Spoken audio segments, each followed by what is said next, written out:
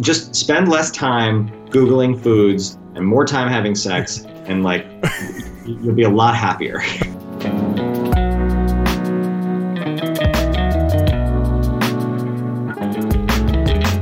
Hey guys, welcome to episode 19 of the Science Centric podcast. I hope you're all staying safe and sane during these uncertain times. I think we're all suffering from a little bit of pandemic fatigue and wish we could just get on with our lives, right? In this episode, we're departing the upside down world of COVID-19 and jumping back into the world we knew only a few months ago. And hopefully it's one we'll know again soon. It's a world where we worry mostly about long-term issues, how the food we're putting in our mouth affects our health, and how nutrition can add or subtract years from our lives. Our guest in this episode, George Zaidan, knows these topics well. George is the executive producer for the American Chemical Society and a former co-host of CNBC's Make Me a Millionaire Inventor. Most recently, he authored the book Ingredients: The Strange Chemistry of What We Put in Us and On Us. As the title suggests, Ingredients is about the chemistry of the food we eat and the products we use, but it's actually much more than that. It's a crash course in two long words that start with the letter E: epidemiology and epistemology. Epidemiology tells us if something is good or bad for us, and epistemology looks at how we know what we think we know. Those topics may sound a little dry, but George has packed this book with his own brand of humor that will literally have you laughing from cover to cover. George and I spoke about understanding risk in both long-term and short-term scenarios, whether eating more processed foods really shortens our lifespans, and how a self-professed chemistry nerd ended up in the quagmire of nutritional epidemiology. But before we dive in, a quick reminder that we need your support to keep this podcast going. If you find value in interviews with leading scientists, journalists, and authors, consider becoming a member on Patreon. For a small monthly fee, members get benefits like early access to new episodes and their names mentioned in the show credits. Head over to sciencecentric.com/support for more info. Other ways you can help out are telling a friend about us or writing a review on iTunes. Okay, enough of that. Let's get into it. George, welcome to the Science if I can even say the name of the podcast correctly. George, welcome to the Science Centric podcast. So glad to have you here. We're under some pretty extraordinary circumstances, and it's great that we can talk and not be transmitting viruses back and forth. Although pretty soon the CDC is going to come out and say you should put a mask over your screen. Just kidding. Just a joke. No, seriously, thanks. It's great. It's great to be here. Yes. Yes. And maybe we shouldn't be laughing about, the seriousness of the situation, but you got it, right? Yeah, I've got 10 masks downstairs. I'm taking this as seriously as it needs to be taken, which is very seriously. Yeah. Yeah. Same here. Yeah. And we're both in, you're in DC, I'm in New York. These are really populous areas, densely populated areas. So like we can't avoid people pretty much. No. Yeah. Although you've got it worse than I do. Yes, definitely. Yeah. New York's really hard hit. Yeah. And, it's when I travel to other cities, smaller cities, like I'm from Seattle, I always think, where'd everybody go? And that's what Brooklyn is like now, but for a lot of cities, that's normal, So we're getting a certain level of exposure here that's probably just normal for smaller cities. Yeah. So you're here to talk about your book, Ingredients. Yep. Which I loved reading. But one thing I just wanted to touch on was that this book, I feel it's a little bit deceptively titled because it's about ingredients, but really it's about epidemiology. Yeah. Nutritional epidemiology in particular. Yeah. But I was to kind of bring it back to what we were just talking about, current events.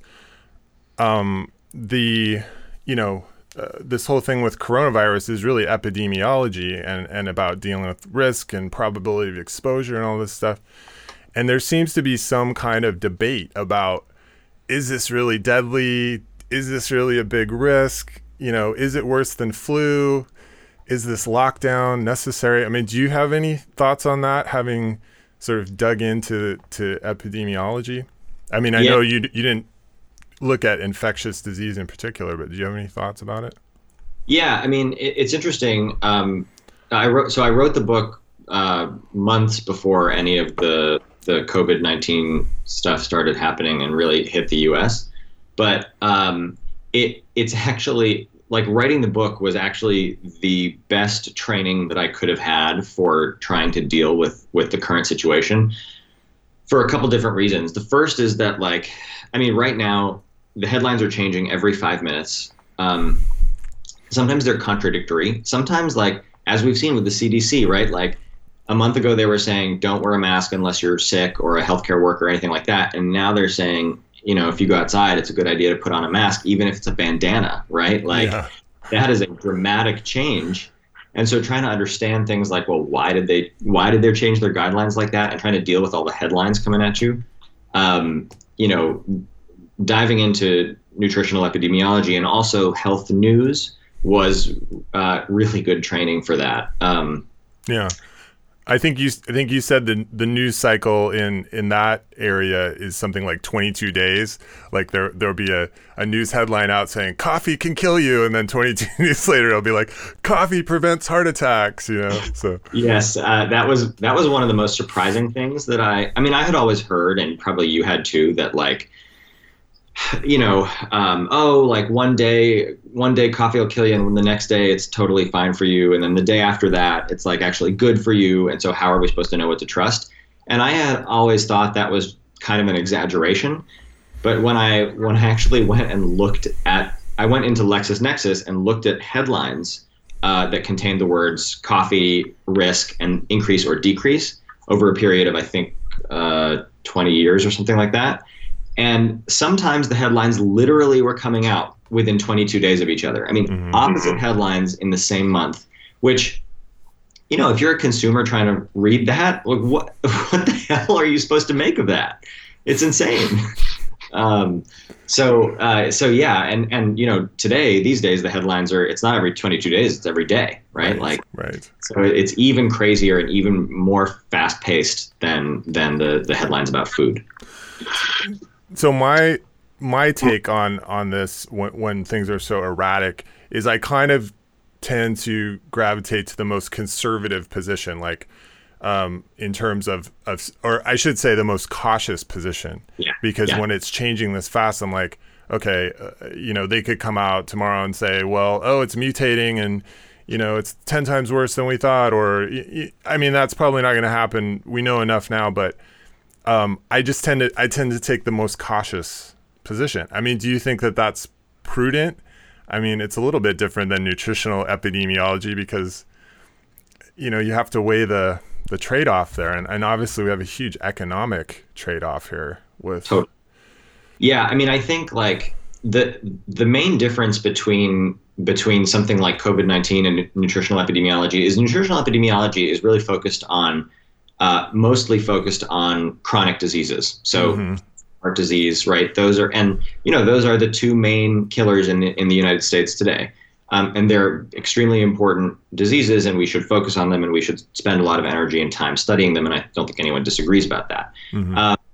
But the trouble with those diseases is it's actually really, it's very difficult to study, to figure out what causes a disease that takes years to develop, and sometimes will develop in people who don't do the thing you're studying. So let's say you want to check and see if, like, eating a lot of Cheetos gives you heart disease.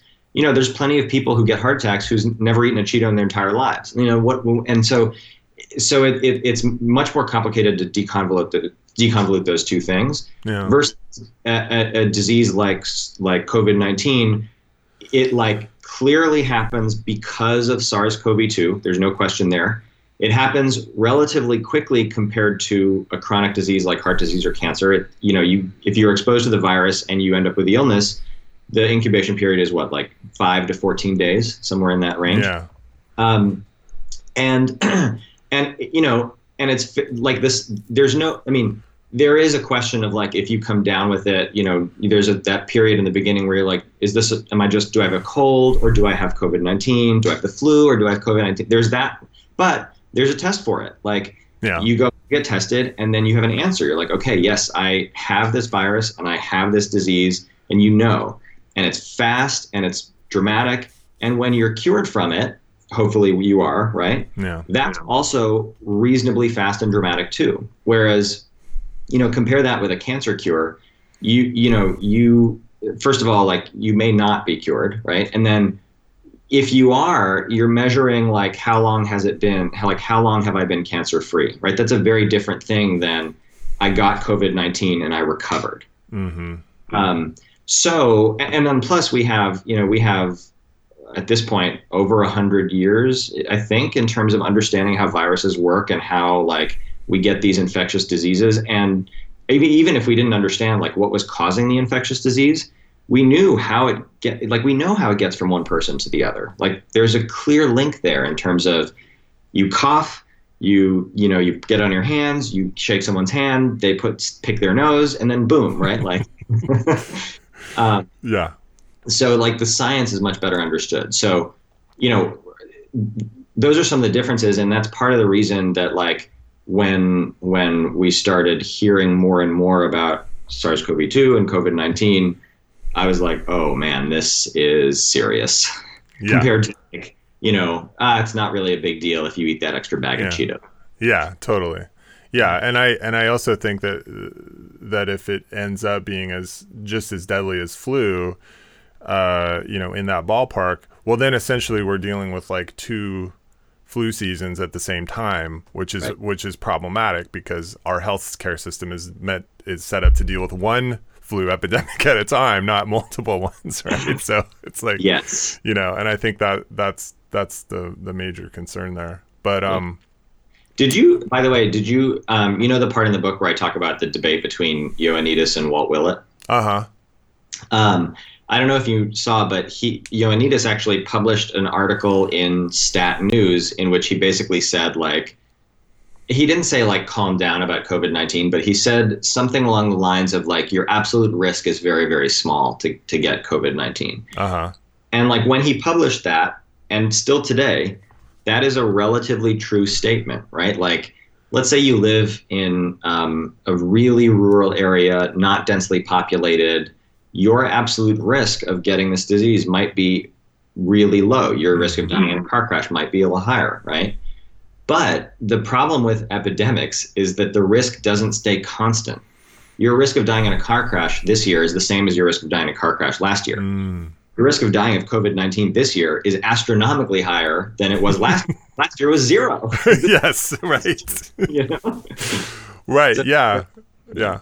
Yeah, and there's, I think at last count, there were like 21 Brooklyn school teachers, New York school teachers that had died of COVID. And it's like their risk of dying of an infection this year before COVID was 0. And like this year, it's not 0. And so that is significant, Yeah. It depends on so many variables. But I think that maybe you could tie the problem with these together, which is that there are so many variables, and then when you're dealing with humans, we can't. It's really hard to do that, that gold standard case control study, because we can't put like one group that's uninfected, and another group that's uninfected, and like infect them and kind of see what happens. I mean, it's all kind of retrospective, right? Right. Yeah, the kind of studies that you want to do when it comes to, trying to figure out like, okay, does processed food cause cancer? In a very unethical but scientifically ideal world, right? You would split people up. You do a randomized control trial. You give one people a bunch of ultra-processed food. You restrict this group from getting that same ultra-processed food, and then you follow them for 30 years and see who gets cancer and who doesn't. Obviously, that's wildly unethical, right? You can't do that. Right. So you have to rely on these, exactly what you said, like these people. Some people would call them less robust methods, and I would agree with those folks. But there's debate on that. But, you have to, instead, you can't force people to eat or not eat a certain thing. Yeah. You have to just let them do what they're going to do and ask them every year, like, hey, what'd you eat this year? What'd you eat this year? What'd you eat this year? What about this year? And you do that 30 times. And then at the end of it, you see like, okay, this group got a bunch of cancer and this group didn't get a bunch of cancer. And it doesn't give you causality, right? It's like, this is to the point. Like, it doesn't tell you this caused cancer. All it tells you is this is associated or this is correlated to cancer. Yeah. So let's jump off the COVID thing, because I think as you said, that there are some parallels in terms of how the news media covers it, that and nutritional epidemiology, but there is a difference in that there are a lot of differences in talking about this. So let's jump off that for a minute and let's talk about sort of the central question of your book, which I believe is, are processed foods bad for you? Right. And I think there's, I would say yes. And I think that's the zeitgeist. I mean, that processed, I mean, there's a whole chain of grocery stores called Whole Foods, which has been very successful, which is the opposite of processed foods, right? So, so how did you come up with that question? What sort of triggered this question to then explore that issue through this book? Yeah. So about 5 years ago, I did a show for National Geographic it was also called Ingredients. And in the show, the point was to try and make consumer products out of, like, my ideal version of the show was I would wander into a forest, pluck some stuff from the ground, and then like take it back into my kitchen and make lipstick or something like that. It didn't quite end up working out that way, but I tried to make consumer products from ingredients that were more natural. And I kept running up against this problem of, well, what can I reasonably make consumer products out of that is also quote unquote more natural? And what does this more natural mean? Like, if I wanted to make lipstick, for example, turns out you can make like pretty good lipstick out of a few different types of oils and rust. But, is it okay for me to order rust on Amazon? Like, is that like processed, or do I need to like get a hunk of metal and throw it in my yard and like leave it for 3 years and then like scrape off the rust, right? Like, and that's the same debate you have with yourself when you walk into a Whole Foods. It's like, well, do I buy the packaged cookies, or do I like buy the flour and the eggs and the butter and then make them at home? Yeah. And is there and so, the question in my mind is like, well, is that different health-wise, right? Is it better for you to buy the quote-unquote Whole Foods and like prep them in your kitchen and, stay away from all the boxed and packaged stuff? Is that actually better for your health over a long period of time? And I thought that I was going to be writing a book in which I did exactly what you just did, which is, yeah, obviously they're bad for you, and here's why. Let me give you the like super long reason and explanation as to why they're bad for you. And it turned out that was not the book I ended up writing. It was like, it just, shit got real weird real fast. Let me put it that way. And there's you mentioned earlier a researcher named Ioannidis. How do you say it? It's pronounced I think Y-O, like Ioannidis. Ioannidis. Yeah. And then there's this other researcher, Willett. Yeah. And they sort of fall into these two camps on this, right? And so what are these camps? How would you characterize them? So I'll start with Walt Willett, who's at Harvard. He and his camp, and by the way, these are not necessarily like the leaders of these camps. They just are prominent researchers in these camps. But is this kind of a Tesla Edison sort of scenario where they're sort of competing with each other, or is this sort of a literary device of yours that? No, they actually write articles back and forth in journals to each other, like arguing with each other about the science. Okay. So it's kind of like a West Side Story kind of thing. So Walt Willits at Harvard, and he and that sort of whole group of folks, he and Gladys Block, according to some other people I talked to, basically invented nutritional epidemiology. And so what they started doing was sending out questionnaires to it's like what I described earlier. It's like if you ask people every year, what have you eaten this year roughly? And you do it over a long period of time. And then you crunch the numbers in ways that are fairly complicated. And at the end of it all, you come out with a correlation or association. And you'll read that in the headlines. You'll see something like, eggs associated with 27% increase of heart disease risk, something like that. Yeah. And that the camp of researchers who do those trials, or those studies, I should say, they're not trials. They believe, they're aware of some flaws with their method, right? But they believe that by and large, it's a reliable method. It's going to produce truth more often than not. And it is something that's useful to do because, you can't do a randomized controlled trial, right? You can't do a 30-year long randomized controlled trial. Yeah. So that's the one camp. The other camp, in which Ioannidis falls and some other folks, they basically say, I'm trying to think of a nice way to say this. They basically say your methods and data are so flawed that we can't draw any reliable conclusions from this data, right? Okay. Their position is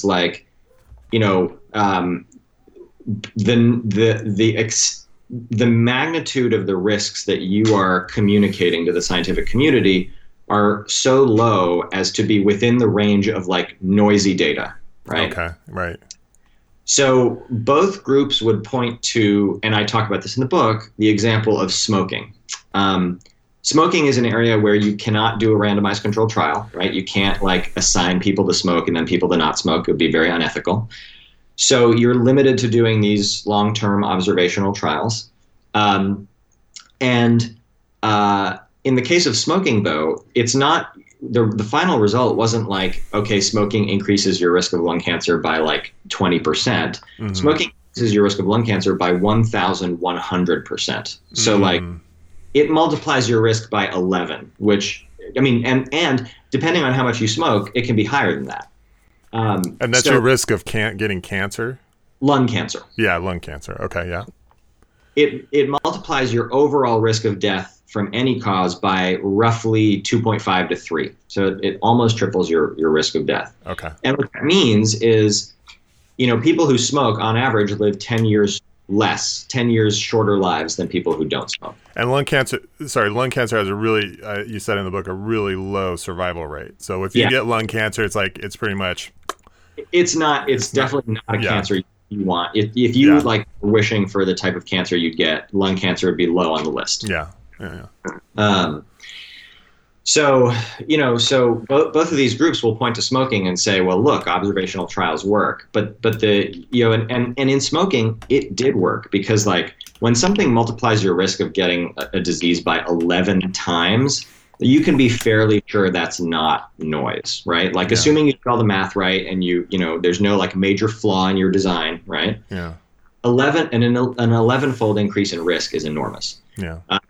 Compared to a 27% increase in risk, which is a 0.27 versus 11, right? Big difference there. Yeah. So that's the kind of Ioannidis argument. It's look, you're giving us these risks, and it's not okay, maybe it does increase your risk by 27%, but that's not that big a deal.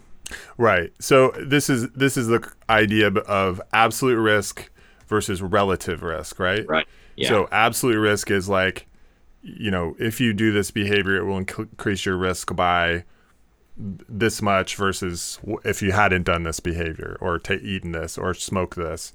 And the relative risk is that's compared to doing something else, right? So it's close. Yeah. So the absolute, your absolute risk is, let's say, let's pick a random example, let's pick heart disease. Okay. Mm-hmm.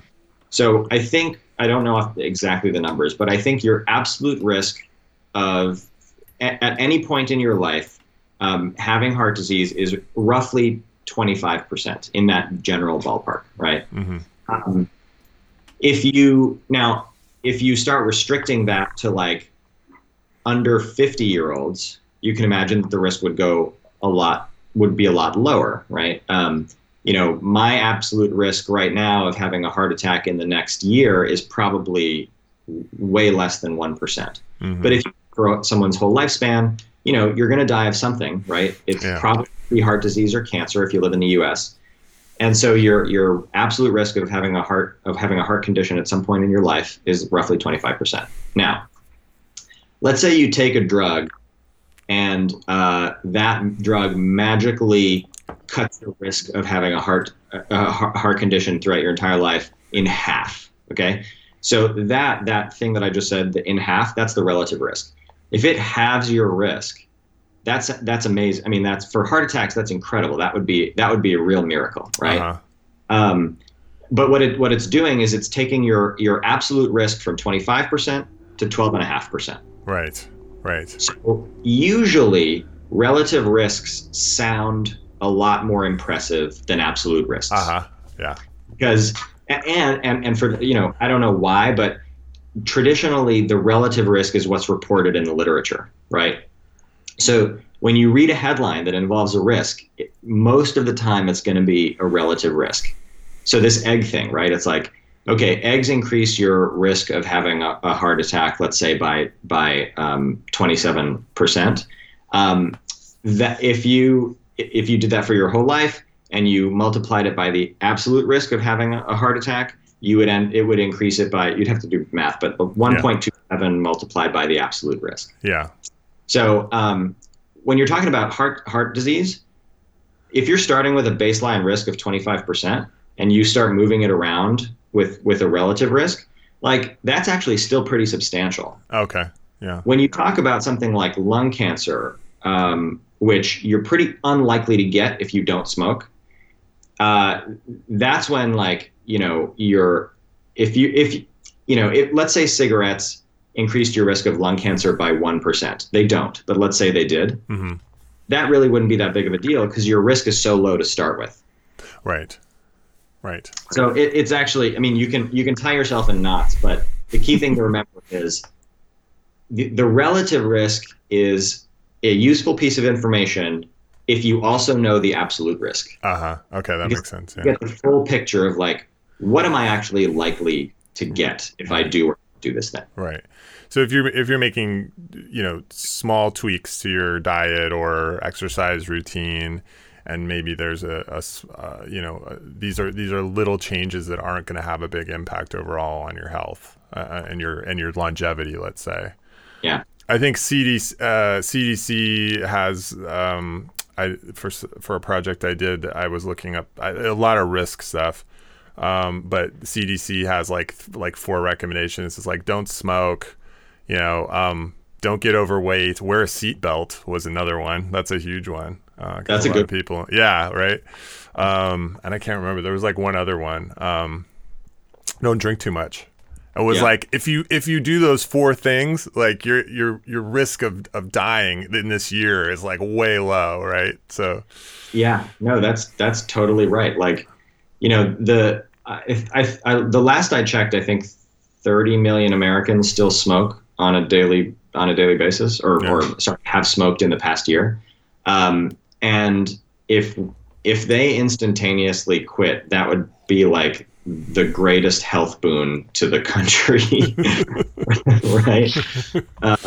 But yeah, if you do those 4 things, like you're doing those 4 things is way more important than like looking online to see whether like light roast or dark roast coffee is quote unquote better for your health, right?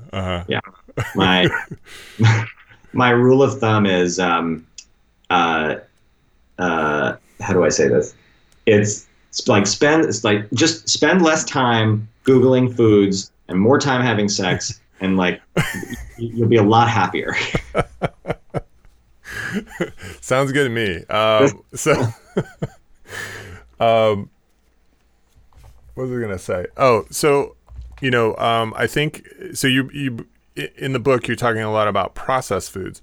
Yeah. And there was a study, or is it one study? Is it Ouellette's study that showed that there was a 14% increase in risk of death from eating? It was a study in the same mode, same nutritional epidemiology mode, but no, it was published by a group in France, and right. He wasn't a co-author. Yeah. Okay, but this shows that if you eat processed foods, whatever that means, that you're gonna, is it 14% less lifespan, longevity, no. or you increase your risk of dying over a period of time? What is that 14%? Yeah, and that's the confusing part. So the result of the study, which is a little long and hard to parse, is that a 10% increase in the proportion of ultra processed food in your diet is associated with a 14% increase in your risk of death from any cause. Okay. So you might look at that and think, well, does that mean that I'm going to live 14% less long? And the answer is no. It does not mean that at all, because that would be huge, right? Like 14% of the average lifespan is like 11 or 12 years, somewhere in that range. That's a major difference, right? But it does not mean that. What you have to do is you have to take that 14% and basically integrate it with what's called a life table, which is, the CDC publishes these every year. You can go online and get one for yourself. It tells you the risk of dying at every age within that year. So from any cause? From any cause. Okay. Yeah. Okay. And okay. you can like drill down and figure out what the risk is from specific causes. Yeah. But the overall life table that they publish is from any cause whatsoever. Uh-huh. And so you take that 14% and you basically do some math to like sprinkle it on the life table. And then you figure out from that, okay, what's the new life expectancy? And if you do that, you get that it's roughly a year less. So when you're looking at 14%, you're multiplying that 14% by this whatever this life table number is that you have for your age and demographic. The entire table, yeah. Mm-hmm. And so you're assuming when you do that like the moment you come out of the womb, you just dive headfirst into a bag of Cheetos. And you keep eating Cheetos all the way through until the day you die, right? Like, and you can. So that 1 year number that I gave you, that's like the worst case scenario in the sense that you would have to eat this 10% more ultra processed food your entire life. Mm-hmm. You can put bounds on that and say, well, you're not likely to be eating a lot of Cheetos until you turn whatever 7 or 8 or 9 or 15 or whatever it is. And that would reduce the impact on your lifespan. But I do want to make a point, like I want to be my own devil's advocate for a second and say, when I saw that 1 year number, I was like, oh, like 14% increase in risk sounds really terrifying, but it only translates into a year of life lost. Like, but so it only translates into a year of life lost. Like that seems, I mean, what's the big deal basically of a year? Yeah, he agrees with you, by the way. What? That driver agrees with you. Yeah, I know, right? He's like, yeah, beep, beep. I know, I have it in my window. It's like, honk if you think 1 year is that big of a deal.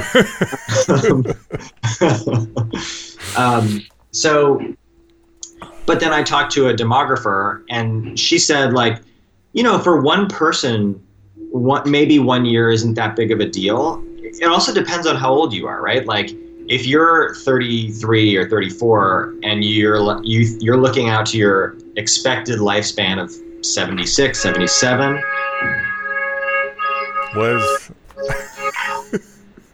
Laying on the horn there. Yeah, really. What is that? Yeah. Go on.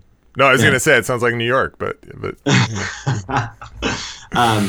So if you're looking out 50 years in the future, maybe a year doesn't seem like that big of a deal to you. But if you're 72, maybe a year really is a big deal. And if that year is being spent like with your grandkids, that's an important year. So whether a year or not is a big deal to you or not also depends on your philosophy. Mm-hmm. So it's not so much for me to say like, oh, 1 year, no big deal, who cares? You also come into play there. You get to decide like, What is 1 year for me? Right. Yeah, and it seems like a lot of health decisions, it really is about what it means to you in particular, in the context of how old you are and how much time you have left and all that sort of stuff. I've heard that before. Yeah.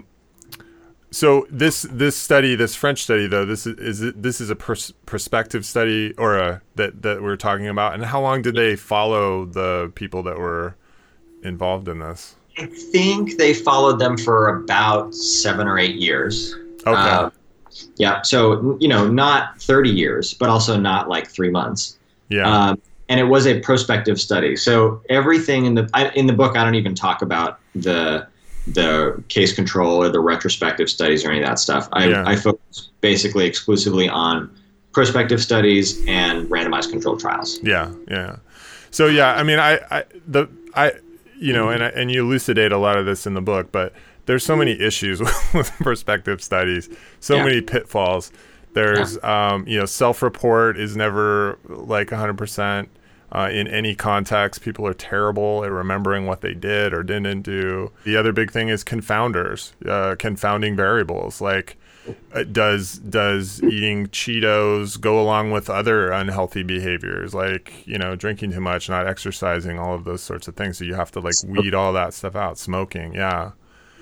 So, I mean, maybe that's more interesting, is to look at like groups of behaviors, and seeing, imagine they would have like this sort of compound effect if you're doing all these right things or versus all these wrong things, and maybe it does have an impact and can shave, many years off your life if you're doing the wrong things. I mean, what do you think about that? Yeah, the confounding problem is one that, like pretty much everyone agrees is a problem. The only disagreement is how much of a problem is it? The people in the Walter Willett camp would say, it is an issue, and we have like mathematical tools to correct for it. So, we can put sort of bounds on the uncertainty involved, and like we have a reasonable degree of certainty that, we're in this range. And then you've got people in the Ioannidis camp who say things like, it's basically impossible to control for confounders in a study where the risk you're coming up with is like, low, like 15%, 20%, that kind of thing. Mm-hmm.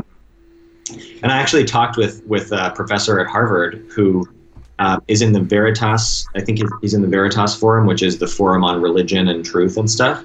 And he was saying, we don't control, like most confounding variables, we don't even try to control for. He was saying like religious service attendance is a confounding variable that is basically never controlled for in any epidemiological study. And it is his belief that it has a causal effect on, things that matter that you want to study, like your lifespan or whatever.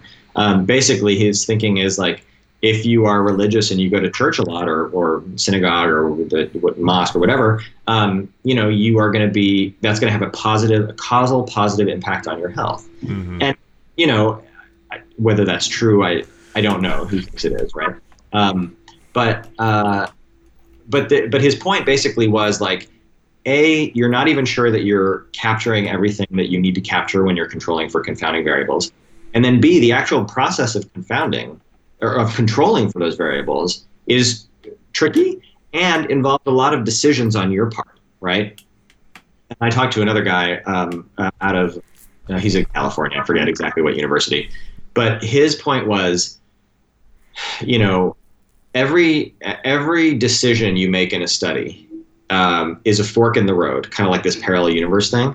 And by the time you publish the study, you've made so many decisions, mm-hmm. and it's clear what they are. So like, did you exclude people who are younger than 20? Did you exclude people who are younger than 21, right? The whole gamut.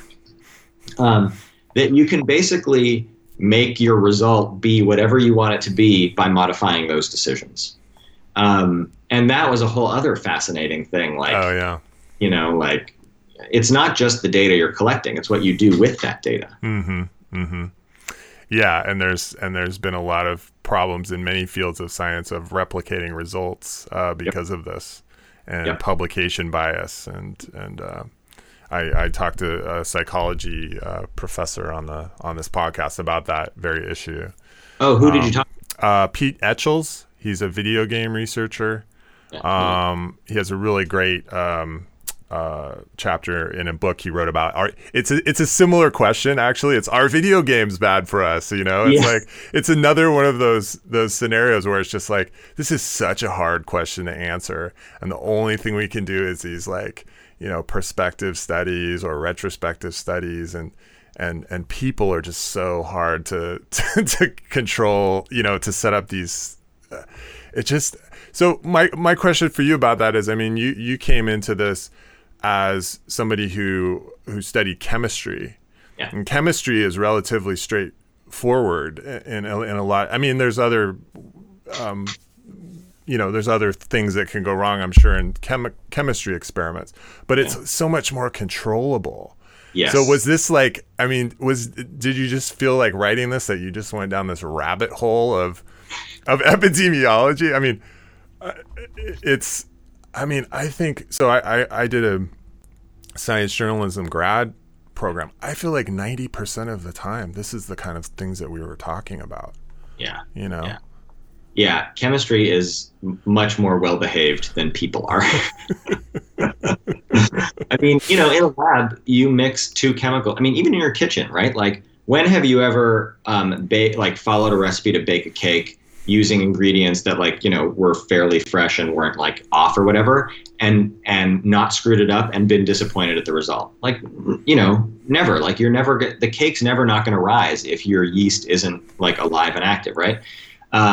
So versus people, I mean, first of all, getting them to remember accurately anything, and then, they might lie. And then like you have variation with, I mean, we're not all clones, right? We all have different genomes. And so maybe the way we react to things is different. So it is like, studying people is, and I got to give credit to all these researchers who do this, it's really hard.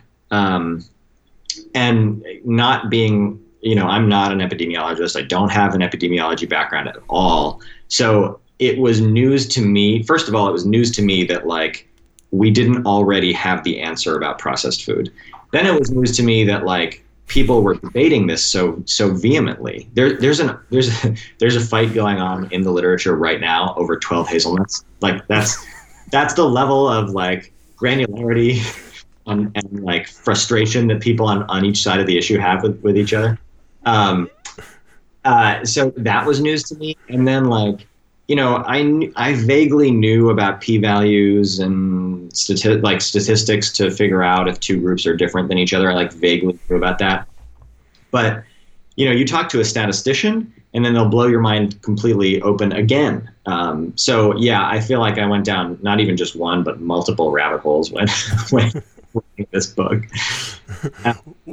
Yeah, and then it's not only just like studying, trying to study people, but then it's like when you put out your findings, like it's how that information is received as well, because everybody has all these opinions about food and about any study that comes out about sex or sexuality. It's the same thing. It's just like you get this. It's so polarizing, into these camps. So totally. So yeah. Anyways, kudos to you for like diving into this and trying to unpack it for us a little bit. Yeah, totally intentional. I was trying to figure it out for myself, and then I was like, I have no idea what's going on. Let me work this out.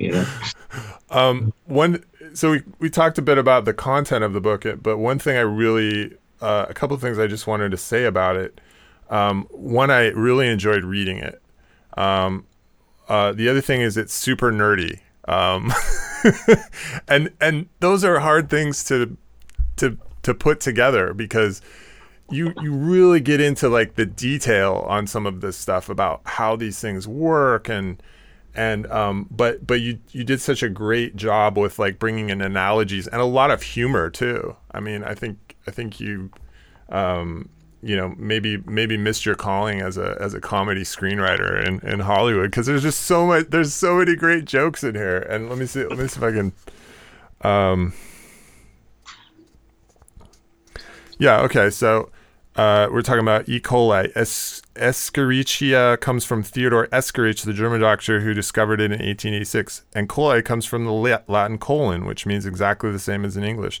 So the name in this bacterium is effectively German doctor's poop tube bacterium, who said scientific names were boring. There's just tons of stuff like that. I loved it. I loved reading it. And like I said, it's that combination of like really drilling down to understand something and coming at it with an open mind and like and unpacking that for people, but then also making it interesting and entertaining to read. And I think you just really like did that here and achieved that. So thanks. Yeah, my hope is that like, you know, I thought I was going to write a book where I just tell you what the answer was and why the answer is the answer, but instead, totally accidentally, it turned into a book that I hope is useful as a tool. Like it helps you think about science and hard questions and how to answer them and like why it takes so long. And so, you know, if it did that and if it was fun to read, then I'm happy. Awesome. I think you're right. I mean, it really is. It's about epidemiology, but it's about another, you know, long word that starts with E, which is epistemology. How do we know what we know is true? And you really like followed the trail of like, okay, I went this far and this didn't answer it, and now I'm going to dig deeper and I'm going to dig deeper and dig deeper, and then, you know, but I think with a lot of these things, it's sort of it's unsatisfying because you end up going, well, I don't know what I have here. This is, you know. There's not a decisive answer like with smoking where it's very clear, don't smoke. You know, should I buy organic food? I don't know. Maybe. Should I be eating more brown rice? Maybe, you know, like, and even if it's true, it's sort of negligible, you know, effect. That's frustrating, but it's an interesting journey along the way, going along with you on that journey.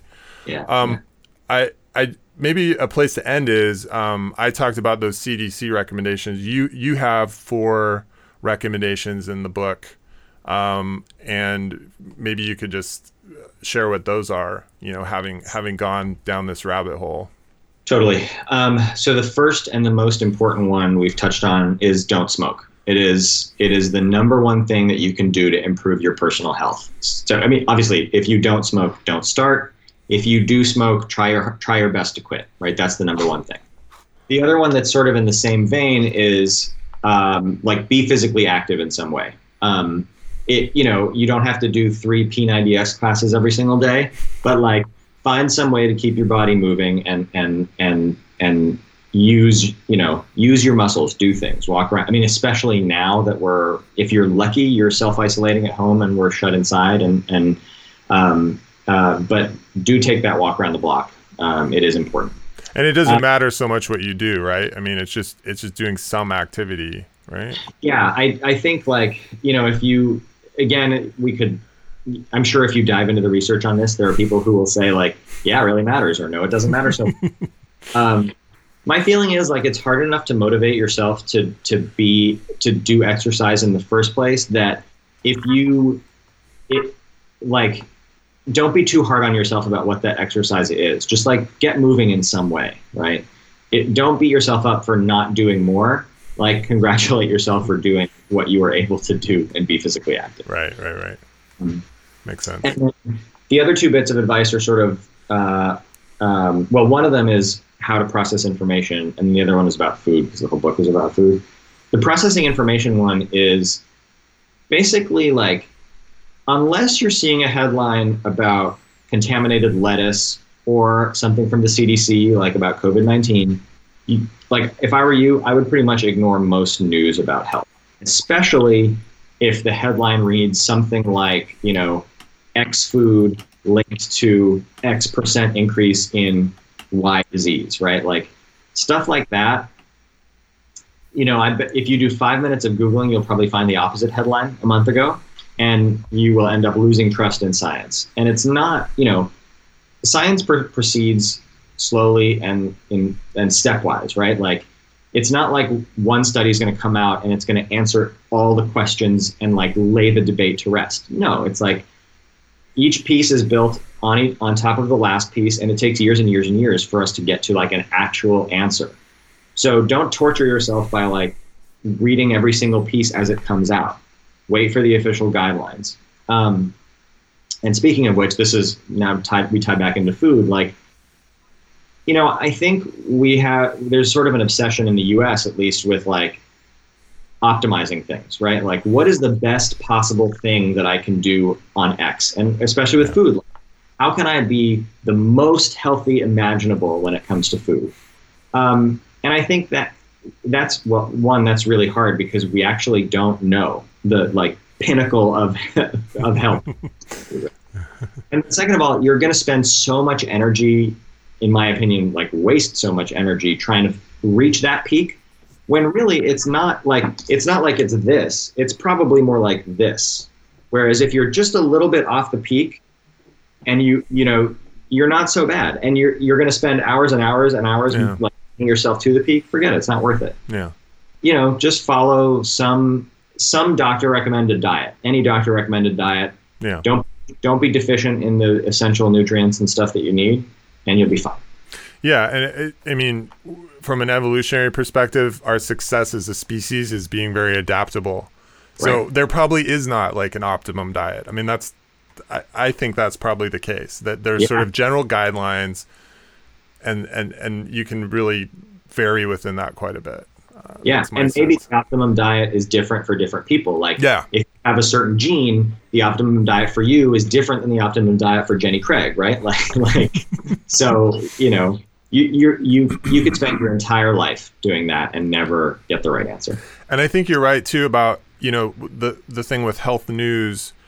It's almost reminds me of on the internet where you see that that headline that was going around a lot, that one weird trick to do something. It's like, you think there's not that one weird trick. You're going to change your diet and it's going to, you're going to radically lose weight, or you're not, it's, there's a whole diet industry based on that. Oh, if I just cut out this one thing, if I stop eating this one macronutrient, if I add this one thing to my diet, that's going to make this big change. And it's just nonsense. Yeah. No magic bullets. Yeah. So what was you said there were 4. So what was? Oh, that was it. So it was basically ignore most health news unless it's coming from the CDC or the FDA or the WHO or something like that. Don't smoke. Be physically active, and then like pick some doctor approved diet and generally follow that, and don't worry so much. All right, and then we can live long, healthy lives. Healthy and happy lives, right? Happy. That's the battle, right? Don't drive yourself crazy with worry. Yeah. Yes, we'll do our best. Anyways, George, thanks so much for doing this, for coming on. I hope you stay healthy and safe. And any final words for the podcast listeners? Go ahead. Yeah. No, I didn't have any. I was gonna. Okay. I didn't have. I should ask. And where can people find you online? Where would you prefer that people find you online to see more of what you're working on? And the best place is probably ingredientsthebook.com. Ingredientsthebook.com. Okay, got it. All right, man. Thanks so much. Really appreciate it. This was fun. Yeah. All right. Well, we've come to the end of this show. We'd love to hear your thoughts on this episode. Email us at feedback@sciencecentric.com. Also, don't forget, you can support future episodes by becoming a member on Patreon. Head over to sciencecentric.com/support for more info. The Science Centric podcast is a FlowSpark Media production. Our audio engineer for this episode was Alexander James. Guest booking was handled by Melissa David. Our intro-outro music comes courtesy of Bit Basic. Thanks for listening, and until next time, I'm Eric Olson.